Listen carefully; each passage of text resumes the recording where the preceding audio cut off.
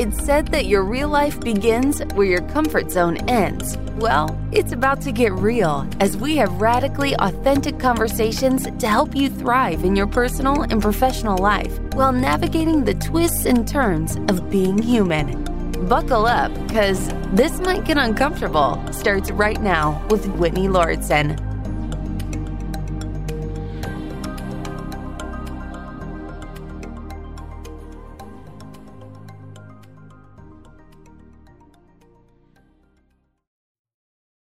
One of the many subjects that fascinates both myself and Whitney here on This Might Get Uncomfortable is the impact of certain factors on human society as a whole. We dive deep into subjects around social media and the impact of influencer culture, how the pandemic has affected our mental health. And one of the things that I've been diving deeper into lately, Whitney, is researching this subject of the erosion of social trust, not only in the US, but across the world. And this has been something that more and more papers have been coming out on. And interestingly, there's been some cool juxtapositions of what's happening right now with the erosion of social trust in our current pandemic in 2021 at the time of this recording, and contrasting that with certain sociological factors that were happening during the Spanish flu, which I believe was 1918 to 1920. And that ushered in, of course, as we know, the Roaring Twenties. So there's been all this conjecture and interesting theorization about what a post-pandemic world is going to look like. Some people say it's going to be a mirror image as history tends to repeat itself. And there are a lot of historians that believe we as humans operate in cycles of history. That aside, I'm not necessarily talking about predicting per se what a post-pandemic world is going to look like. The thing that interests me, though, is all of the factors that are going into the erosion of social trust and the stratification of people in different classes, different races, different economic brackets, and what's contributing to that. And we've mentioned this author before. He's one of my favorite modern authors. I really love his work, Mark Manson. I get his weekly newsletter. Truth be told, at the beginning of this year, Whitney, I unsubscribed to I don't even know, probably 70 different newsletters. I just did a complete roto-rooting colonic of my inbox, and it felt great. I was just like, let me just get the shit out of my inbox. But one of the people I kept was Mark Manson. I like his writing style. He's blunt. He's irreverent. He talks in a similar way that I talk. He feels conversational. And he's been talking a lot about some of the studies that have come up around this erosion of social trust. And one of the things that he talks about in this that I want to throw out at you that I find is super interesting is how when we are in sort of a high death count, he talked about this in the Spanish flu, how as the proportion of global deaths increased 100 years ago with the Spanish flu, that the social trust in things like government and medicine and science and religion and one another decreased. So as the deaths increased, social trust decreased. And that there are a lot of side effects when it comes to this deterioration of social trust. And one of the interesting ones, I suppose, is how a lack of trust in, again, government, science, etc., can decrease people's ability to delay gratification, which I think is just a fascinating thing. And so in terms of delaying gratification, it's people being responsible with their money, people saving for the future, people not doing impulse purchasing, people not spending their money on things that don't matter. So in looking back in history, sort of at the Roaring Twenties, what did we see? We saw massive spending. We saw people, the decline of prohibition, right? We saw people spending a lot of money on partying and opulence and alcohol and God knows what else, right? And so it's an interesting thing to think about as we're all cooped up and people are becoming stressed and anxious, and there's a lot of mental health issues. When, quote, the world opens back up, I wonder if we are going to see a mirror image of what happened over 100 years ago, where people are going to go absolutely apeshit. When the festivals open back up and the concerts open back up and people can go to the movies again, I'm super curious, Whitney, to look at history as a barometer to see how people are going to not only spend their money, but how crazy things are going to get. Because people have been cooped up for a while and I'm sure they're going nuts. I'm going a little bit crazy. I miss all those things too. But I'm just super curious if the way that people are sort of being mindful around their finances right now and mindful about their social interactions and mindful about their health, I wonder if all that's just going to fly out the window. and how people are going to respond to this. Have you thought about this at all? And when you think about, I guess, again, quote, the world opening back up, do you think people are just going to go absolutely crazy after being pent up for this long? It's interesting because today I went to the dentist for the first time in a while. Definitely since COVID happened. I finally felt like I was comfortable to go and start seeing doctors again. So I'm slowly booking doctor's appointments just for general checkup and care and all of that. And I noticed a couple of things on my way to the dentist. Just the feeling of driving towards an area I haven't really been to in almost a year.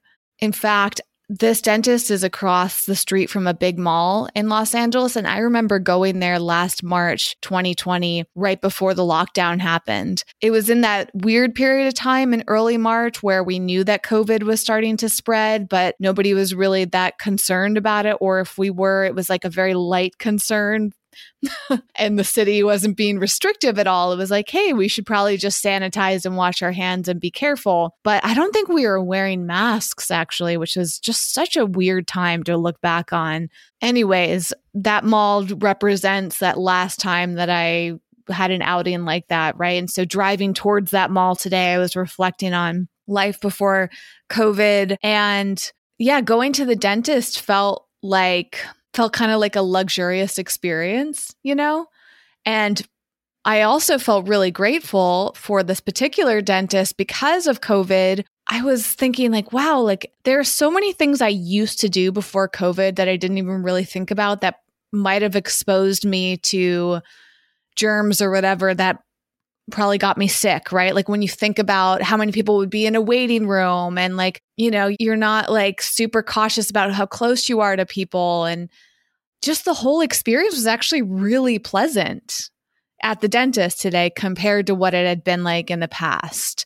I feel like things have got a lot more efficient. So those are my first thoughts here is I actually believe that we could be more efficient and mindful because of COVID and maybe even reducing our chances of getting sick because a lot of people have experienced over the past year that they don't get colds and flus as often or if at all, right? And that's probably because we're standing 6 feet apart, we're wearing masks, we're washing our hands, or sanitizing, all of those things, you know, all these surfaces we used to touch amongst each other, like so many actions have changed for me, at least. You know, this isn't universal. Not everybody abides by those rules, but I think actually to counter what you're saying, Jason, that there's a lot of great things that are happening that hopefully will continue. You know, like I remember before COVID, you would see people like very commonly Asian people would wear masks in public and you might think that they were weird for doing so.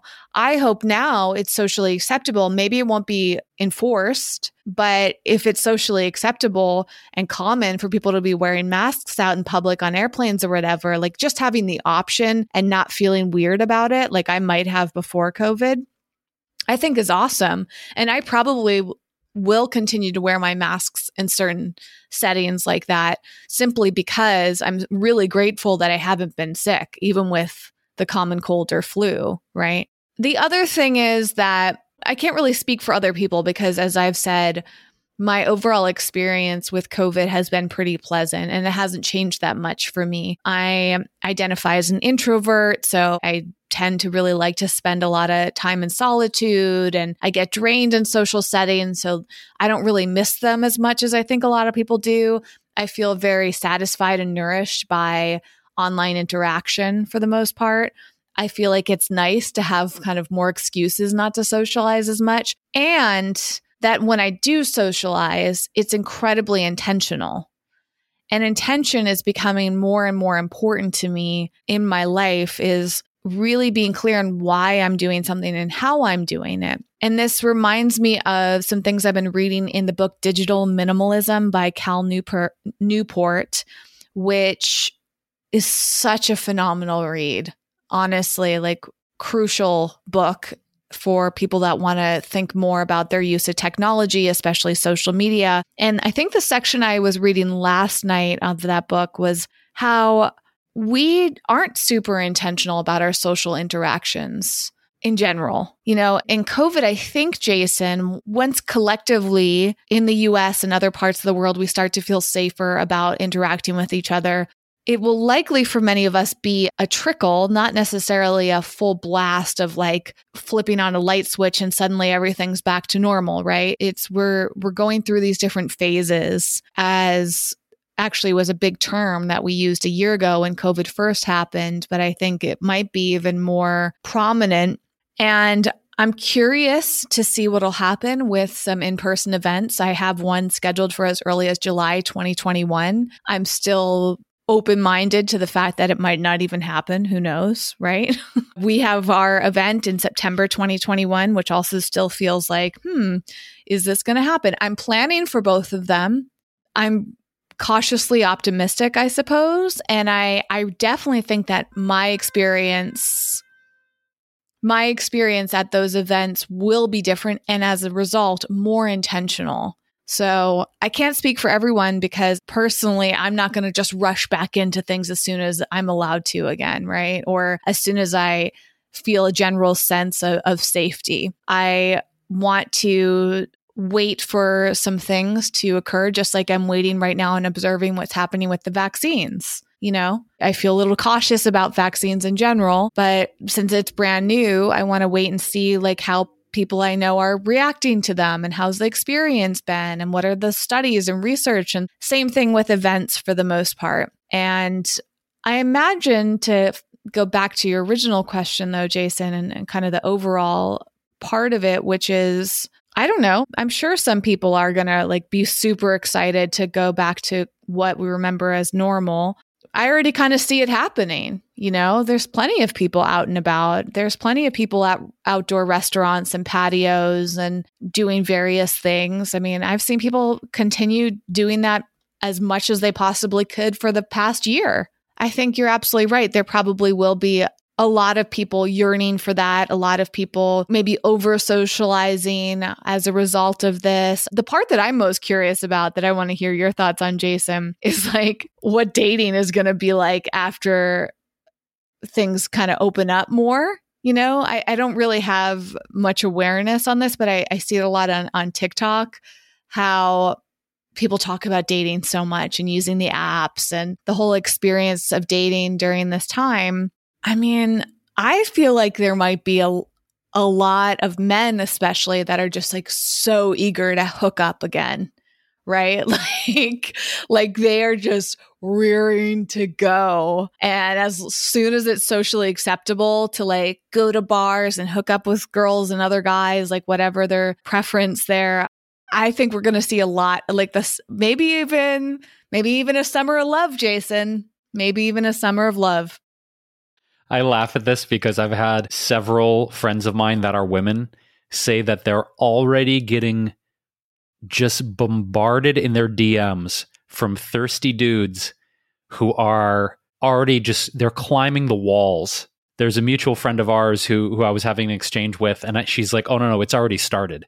She's like, I have to be a gatekeeper in my DMs because these guys are just already going ballistic. So to your point, I think that dating and romance and courtship is going to be fascinating as hell because people are very, very desperate and hungry for touch and interaction. And there are people I know that have been, for the most part, weathering this pandemic of the last year, because the day that we're recording this, we're recording this episode on March 1st. So, 12 months of some people I know who have been on their own. They've been flying Han Solo. They didn't have a Chewbacca during this period. And so it's going to be absolutely interesting to see people trying to manage, I suppose, the desperation and some of the moves people are going to be making in the dating world. But I think it goes back to, Whitney, the idea of social distrust, which is the topic I wanted to lead with today, because I think there's going to be a lot of people who are probably going to be extremely cautious and distrustful. In my dating history, I've been really mindful to, for instance, discuss STDs and be tested and talk to whoever I'm sleeping with or my potential partner about STDs. And I'm curious, if COVID is going to morph into an offshoot of that conversation, like, oh, well, when was your last PCR test? When did that happen? Like, can you show me the results? I wonder if that's going to become part and parcel of sort of the umbrella STD conversation of health and safety, first of all, and what level of trust or distrust that's going to engender in the dating world. But the other offshoot of this, and you mentioned mask wearing, Whitney, and how even with the vaccines, whether we're talking about the 3 that are available now, if you look at, say, the CDC or any of the other governmental health bodies, they're saying that, the vaccine does not make you completely immune to the coronavirus, that they're saying you still need to wear a mask, okay? But what I'm seeing in terms of the breakdown of social distrust, not just with the government, we see a lot of this with certain people who are saying there's a cabal of elites who want to microchip us through this vaccine program, and they stand to make billions of dollars. There's that level of distrust. There's the distrust in the CDC and the WHO and the governing bodies saying their research is changing every few months, so we can't trust them because they keep changing their minds, which to the point they do. They have conflicted themselves many times in the last year. But the third part that I think is even more concerning is the distrust amongst groups of human beings. And what I see when you were talking about masks, for instance, Whitney, is there's a lot of mask shaming on both sides that I see. There's people who are shaming people for choosing to wear masks, and there's people who are shaming people for choosing not to wear masks. And I actually saw this firsthand on one of the very few flights that I took. And truth be told, I did actually take a flight in the middle of the pandemic last year. I went to Denver for a work trip with a mutual friend of ours. And there was a gentleman on the flight who took off his mask mid-flight and refused to put it back on. And I saw a very interesting interaction between fellow passengers who were like looking over, like, do I say something? Do I go up to him? They were actually asking the stewardess to come over and have a conversation. And I witnessed, because he was only about 3 rows ahead of me, one of the stewardesses asking and then demanding that he put his mask back on, which he refused. And they were debating on whether or not to land the plane. They didn't, but it was interesting to see him saying, this is my fundamental human right not to wear a mask. He was pretty aggressive about it. And then everyone on the flight, like, basically giving him the evil eye. I mean, people just shooting laser death beams out of their eyes at him. And to be honest, myself included, I was like, what are you doing, bro? What are you doing? What are you trying to prove here? He said, you can't take, you can't take my freedom away. And he was very aggressive. They didn't land the plane, FYI. They continued on, but he, for half the flight, refused to wear a mask.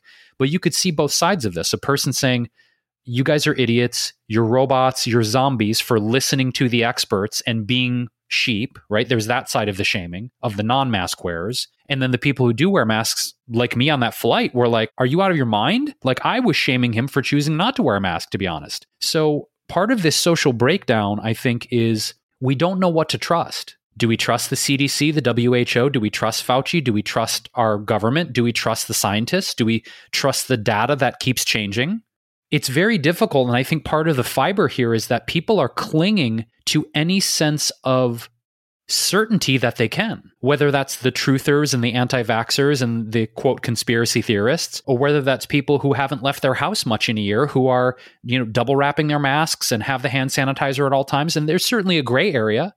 And I just think the thing that concerns me, Whitney, is how are we as human beings, once we have more in-person interactions that we're not used to now, how are we actually going to treat one another in real time when we're not doing it through a camera or a podcast or through social media? How are we going to engage each other literally face to face, whether, one person chooses to wear a mask and one person doesn't? And I'm curious how we as humans are going to start to learn to trust and accept one another as the pandemic starts to erode. That's my big question. Because I think the distrust of government will continue, the distrust of science will continue, the distrust of the financial system will continue. That's not going anywhere. But how are we going to treat one another? That's my biggest curiosity. You know what I mean?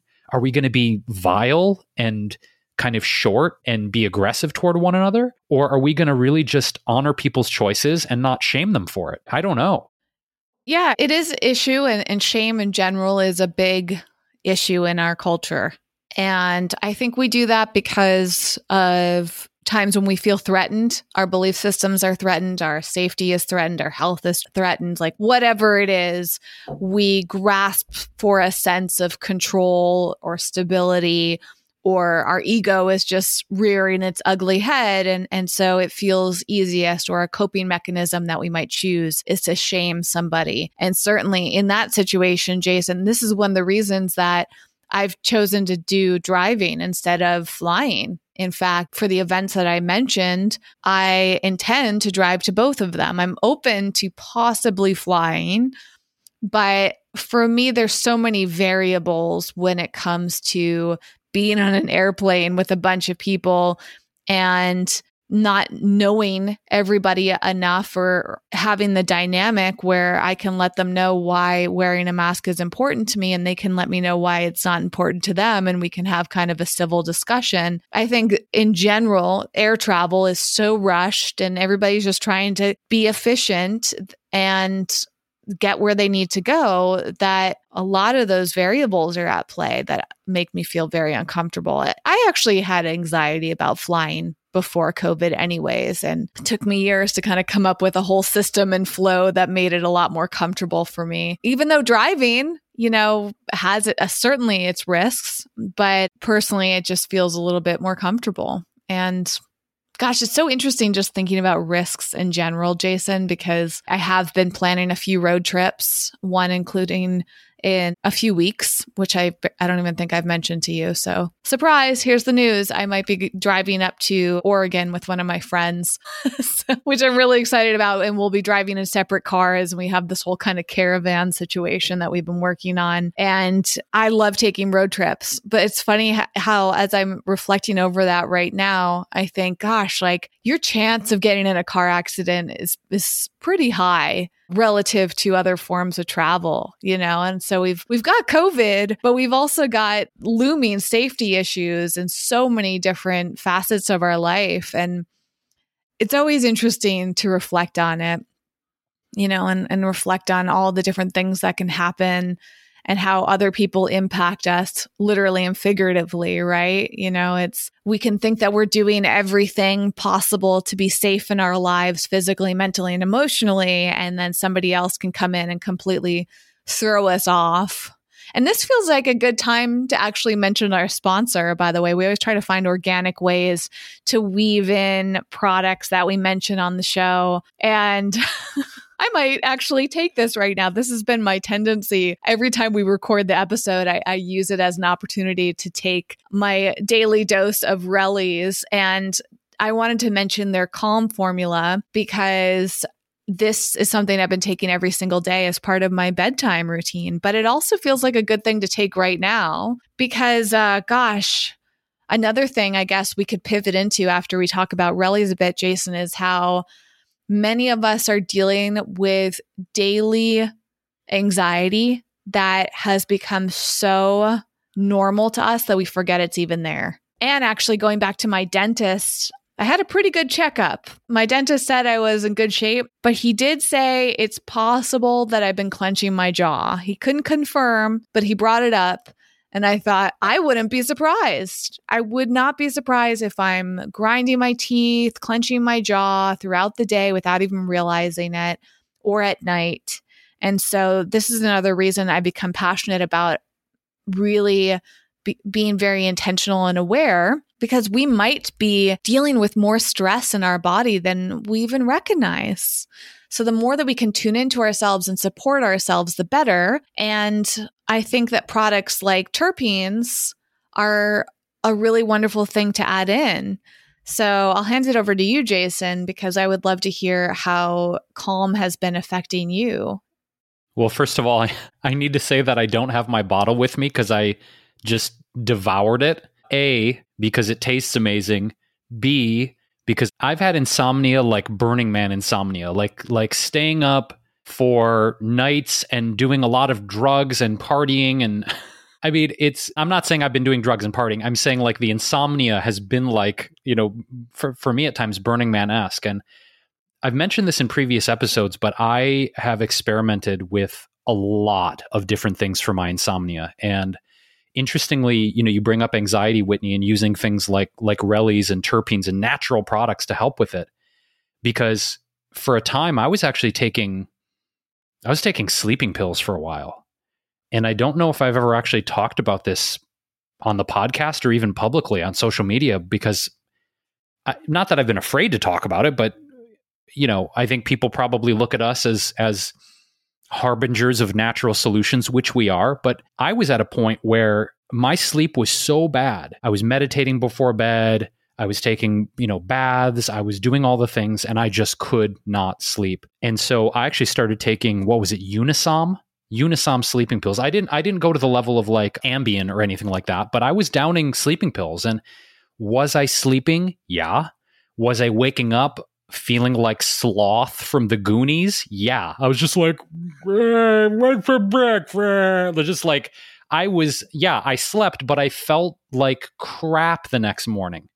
I felt like crap. So that wasn't a solution. So I had to go back and kind of reformulate my approach to how am I going to get good sleep. So when Ryan, our buddy, one of the co-owners of Relly's, was like, hey, I'm going to deliver you these products, I was like, okay, I'm going to integrate this. So Relly's, the Calm formula, is also, like you, Whitney, part of my evening routine until I ran out of it. I need to get more. But I've been doing the terpenes. I've been doing CBN, CBD, THC, and magnesium. So that's my current lineup right now. Is I take a hot shower before bed, which has also helped, but I do magnesium, CBD, CBN, THC, and the terpenes from Relly's Calm formula. And that I have been sleeping. And I realize, Whit, like I've been in a sleep debt. Like, we joke about me being grumpy, and as one of your close friends and business partners, you put up with my grumpiness a lot, and I am. But one of the reasons I've been grumpy is because I haven't been fucking sleeping, So for me, I feel like Relly's is a godsend.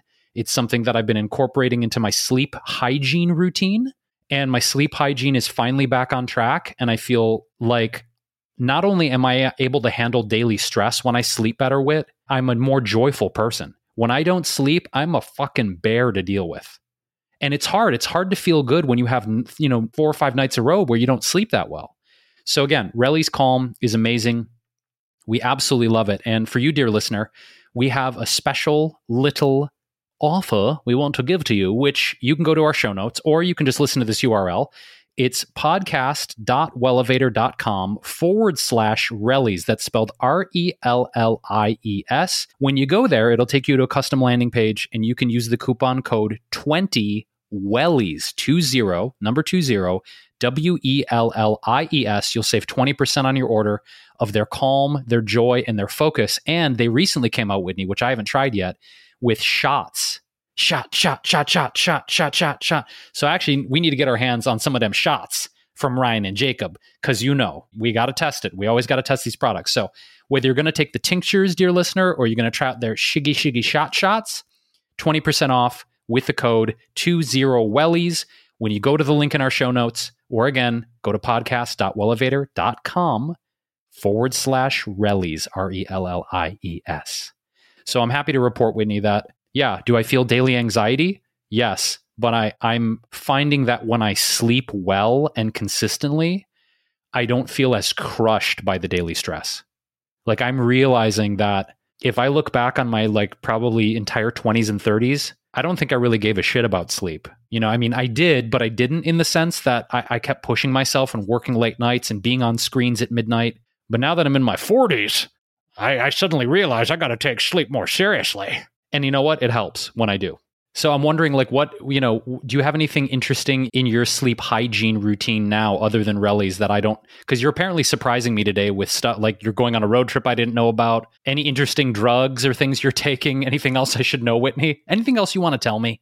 Well, I have been taking magnesium, and we've talked about that on other episodes because we take Bioptimizers, and I love taking magnesium for bed for 2 reasons. 1, it relaxes the muscles, and 2, it really helps you poop the next day. So I've been very regular thanks to that routine. And I might add, magnesium also gives you world-class Olympic erections.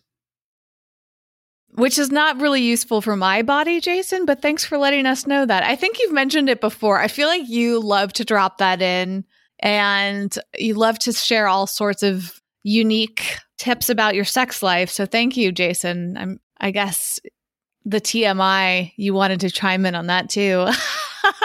You're welcome, everyone. I use essential oils before bed as well. So that's my little routine, is to take my Rellies, take my magnesium, take some essential oils, and then I lock up my phone in a safe, which I feel like I've mentioned, but I'll reiterate again now.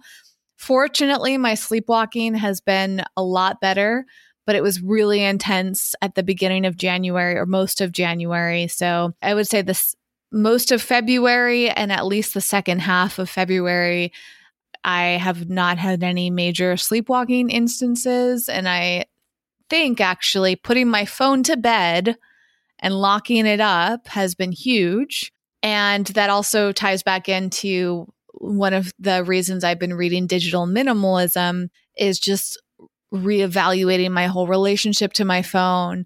So I challenge myself in the mornings now. Actually, so let's not just talk about nighttime routines, Jason, but for morning routines. I have had a tendency for a long time to use my phone first thing in the morning. My phone's my alarm clock. Technically, so is my iPad. Once I started locking up my iPhone, the alarm still goes off, and it's really annoying every day because I have to get out of bed, unlock my phone from the safe, take it out, and turn off the alarm. But it's a good way to get out of bed, so that's why I do it. As a secondary alarm, I also use my iPad, and my iPad, it does not have cellular service. It just connects to Wi-Fi. Every night I turn off the Wi-Fi, so I have to manually turn it on in the morning. And all my devices go on Do Not Disturb, so the alarms will work regardless of that connection. So I have 3 alarms set just in case, but I've actually been changing up a lot of my sleep habits. I usually sleep with the less black, how do I put this? I have more light than I used to. I used to use the blackout shades a lot, but I've been experimenting with the natural light, helping me wake up in the morning. And because I've been waking up at the same time every morning for, I think, 2 months now, I just naturally wake up on time, which is really awesome.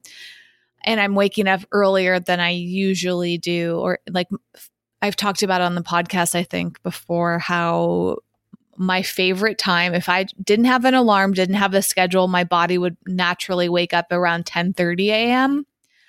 But based on my current schedule, I wake up at 8:45 a.m. right now. And because I've been in the habit of that, and also because I have the windows open, the blinds up, then the light comes in and starts to wake me up a little bit before that. So I actually wake up before my alarms go off, and then my alarms are my cue that I need to start moving.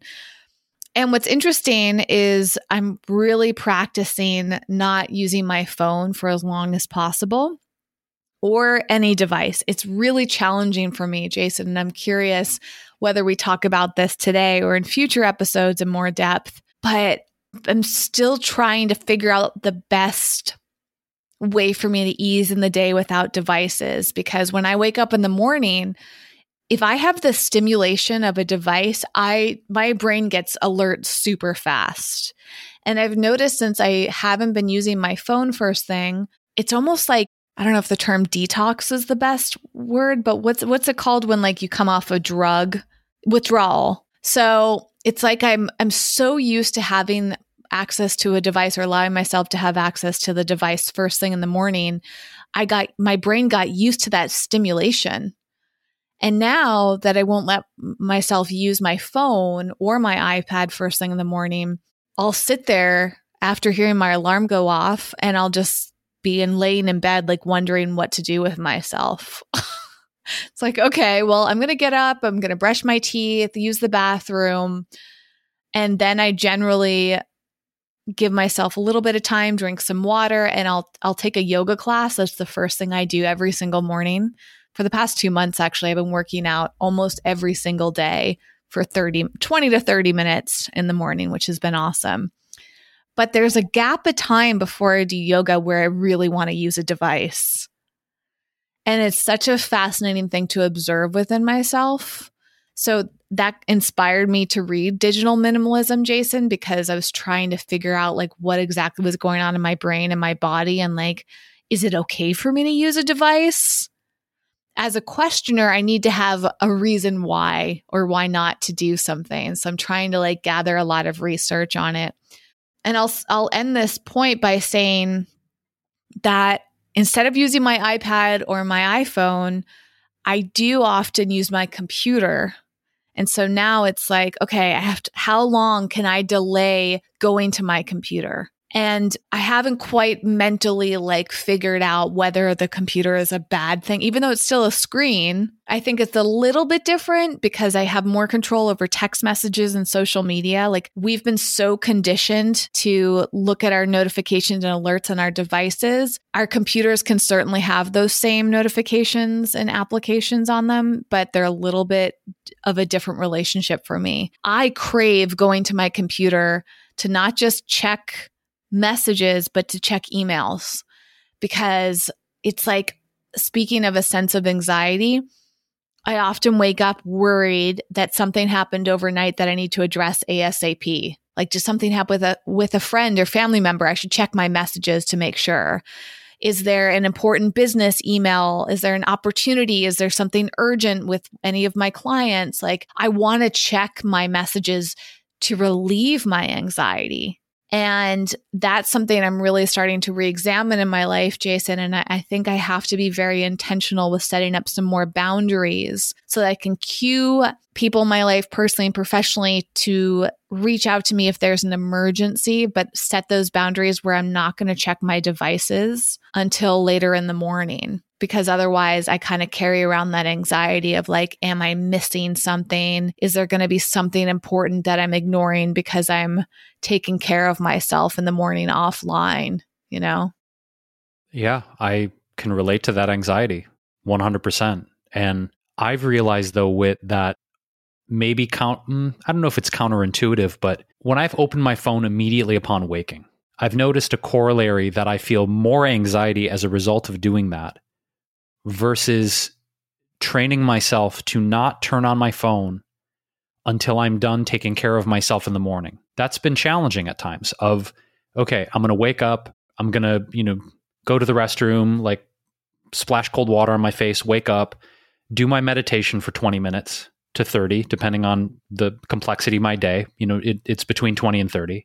Feed the animals, feed myself, and then the phone turns on. Now, I've had a few messages from people why didn't you text me back? Why didn't you call me back? And not in an emergency, but I've had to not only train myself, but by proxy, train other people to realize that I'm really not going to respond till probably 11 a.m.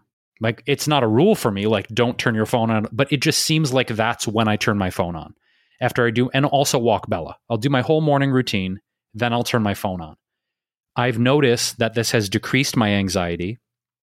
And it's also allowed me to train people that I'm probably not going to get back to you until after 11 a.m. when the phone's on. And does this mean I might on occasion respond slowly to an opportunity? Yeah. Does it mean at times that maybe certain people will get irritated that I'm not getting back to them before noon on a given day? Yeah. Am I willing to live with that trade-off? Abso-fucking-lutely. Because if that's handling my mental health better, because here's the thing, whatever I can do to manage my anxiety, stress, depression, suicidal ideation, I'm going to do it and I'm not going to apologize for it. And if people are irritated or they are, curmudgeonly toward me because I haven't responded to them in the time frame that they want me to, it's probably because I'm taking care of myself, honestly. I'm not I'm not just fucking around. I'm taking care of myself. So I posted something yesterday on Instagram about things that I'm done apologizing for. And I think one of the things on the list was explaining to people why I'm taking care of myself. That was one of the things where it was yeah, I don't feel the need to explain to people. If they ask, I'll tell them, but I don't need to explain my protocols for taking care of my mind and my body. And so my thing, Whitney, was I've had to train myself to not turn the fucking phone on until I'm done taking care of myself. You hear it you got to fill your cup first, put the oxygen mask on yourself first. But I know, much like you, once the phone goes on and once the computer goes on, I'm in it for the day. Once they're on, I'm in it. I'm working on our stuff for Wellevator, and this might get uncomfortable. I'm working on my own brand stuff, whatever client stuff comes in, messages from my mom, my girlfriend calling me, whatever it is. Once the devices are on, the floodgates are open. So another thing to your point is I've actually turned all of my notifications off. I have DND on my computer permanently. It's like always on. And all of my apps on my phone, I have shut off notifications for every single one because I do not want to have that interrupt, especially if I'm doing deep work and I'm writing or we're recording. The last thing I want is to get interrupted by some digital attention grabbing mechanism of like, hey, Jason, pay attention to this. No, I want to pay attention to what I'm paying attention to in the moment. The other thing I wanted to offer up to Whitney, since we're talking about stress relief, sleep, anxiety, we just released a blog post as of today. If you, dear listener, have not checked out our blog, we have almost 60 blog posts up there now talking about mental health, emotional wellness, resilience, social interactions, sleep, mental health. We have so many different subject matters. The one we just released today is called What to Eat for Better Sleep. And we share some of our favorite foods and supplements and nutrients that we take or we've experimented with to help assist in a deeper, more restful sleep and things that will help you unwind from the day. So we mostly focus on food and nutrients and supplements, but we do talk about blue light blocking glasses. We're big fans of Swanwick. We've been using them for years. As Whitney mentioned about using blackout shades, for years I've been using a grounding blanket and experimenting with grounding technology, which mimics the same biorhythms and charge as if you were standing on bare earth. So all that's in the blog post. Go check out the blog. It's wellevator.com, wellevator.com/blog, where you can check out what to eat for better sleep and all of our previous posts. So Whitney, I'm actually going to head off. Speaking of social trust and social interactions, I'm going to a grand opening of a tattoo parlor after we wrap this episode. Tattoo parlors are open back up officially today. And one of my girlfriend Laura's best friends in the world, who I have not met yet, just opened her parlor today. So it's going to be a very small, socially distanced gathering.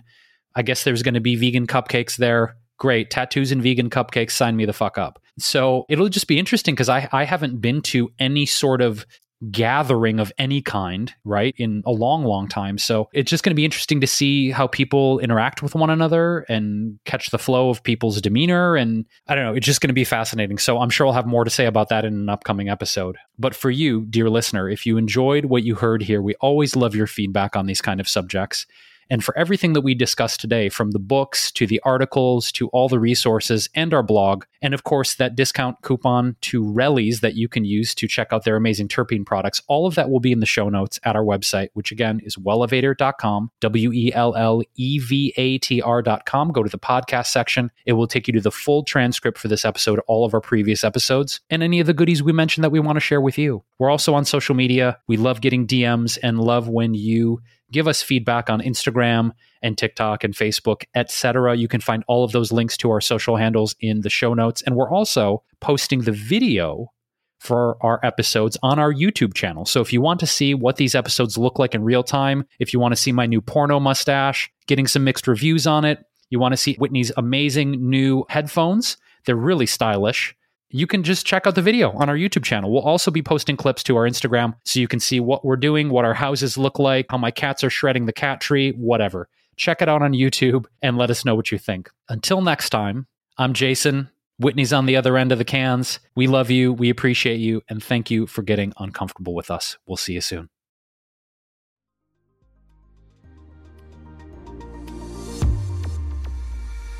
Thanks for listening and getting out of your comfort zone with us today. For show notes and more high-performance resources to help you thrive, go to wellevator.com. That's wellevator.com.